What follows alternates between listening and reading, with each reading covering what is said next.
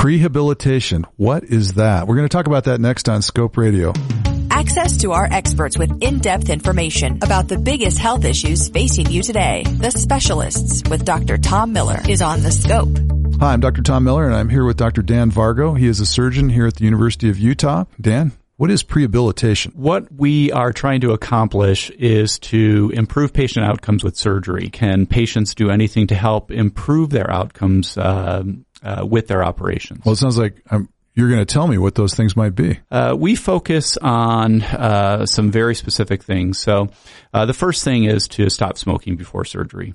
There's no question. There have been multiple studies that have shown that smoking cessation is the number one thing you can do to improve wound infection rates, to improve pulmonary complications. There's actually an interesting application for a smartphone that it's specific for hernia operations, but it would be applicable to most any operations where you can type in various risk factors for the patients before surgery, and you can show what their risk of a complication is after surgery. So it's very easy to punch in smoking as one of the risk factors in that application, and show them what their chance of having a complication after surgery, and then eliminating smoking and showing them what their risk is for having a complication. And for things like pneumonia, it goes down about 6 times. For wound infections, it goes down about 3 times. Now, how long before the surgery would they have to quit smoking to show that that's effective? We typically will recommend about 6 weeks before surgery. Okay, perfect. Another one of the risk factors that we know that patients can work on is their blood sugar control. This is specific for diabetics, and we have taken the approach of absolute glucose control before surgery. Bacteria and various things inside your wound need sugar to survive, and if you have elevated levels of sugar in your wound after surgery, then that gives them a better chance of setting up shop and causing an infection. So if we can get patients to have good blood sugar control, which we measure with something called a hemoglobin A1C level, which most diabetics are already very familiar with, if we can get that level below 7 before surgery, then people's risk of infection is equivalent to the normal population. So do you end up working with the patient directly on that, or do you usually work through their primary care physician, or how do you make sure that they get best control of their diabetes? It's a good question. We work with both, actually. We have found that for some patients who are very, very good at monitoring their own sugars, they are fairly easy to work with. Other folks maybe aren't as compliant with their blood sugar regimen, with their insulin or their medications for their diabetes. We will reach out to their primary care doctors to assist, and then occasionally we actually refer people to our own diabetes center. Now, how about physical exercise? Do you work with them on their stamina? There is a program, a true prehabilitation program where people will start to increase their activities before surgery. I deal mostly with abdominal wall problems and hernias, and a lot of people have actually stopped their physical activity because of the discomfort that they have because of these abdominal wall problems that they have.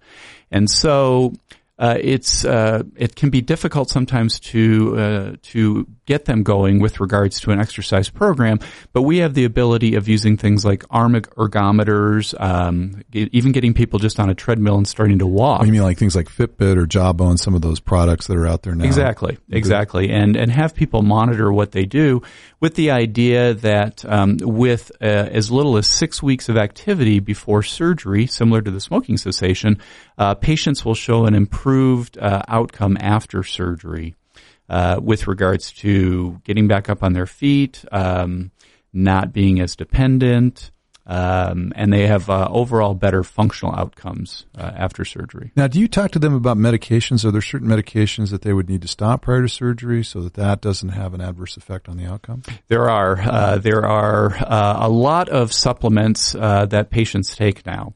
And being in Utah, we have a lot of folks who do engage in trying to improve their own health by taking these supplements. And in surgery, some of these supplements can actually increase the risk of bleeding.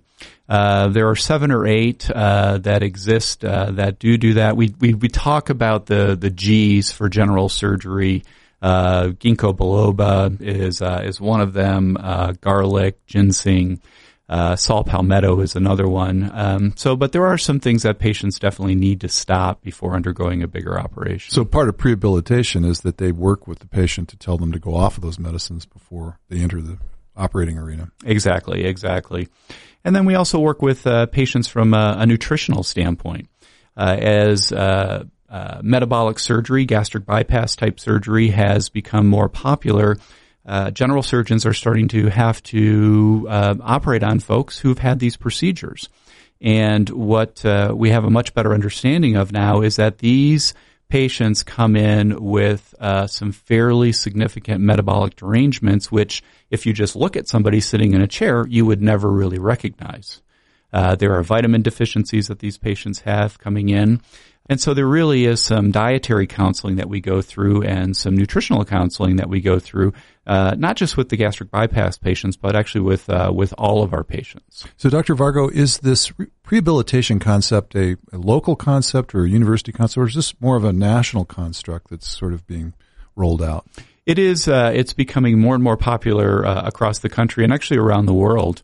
This past May was the third World Congress on these types of programs called Enhanced Recovery After Surgery.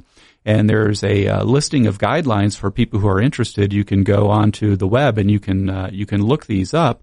And if you do have a surgery that's being planned for you, you can look through the list of things that you can do to help improve your own outcomes after surgery. Would they Google prehabilitation? Would that be the thing that they would Google? Either prehabilitation or enhanced recovery after surgery. That would also be something that would work. Now, you've given us a list of a number of things that you're having patients do or consider. In your experience, does doing all of that result in a better outcome? It actually does result in a better outcome. There have been multiple studies that have been done that show that patients have a significantly decreased risk of wound infections after surgery.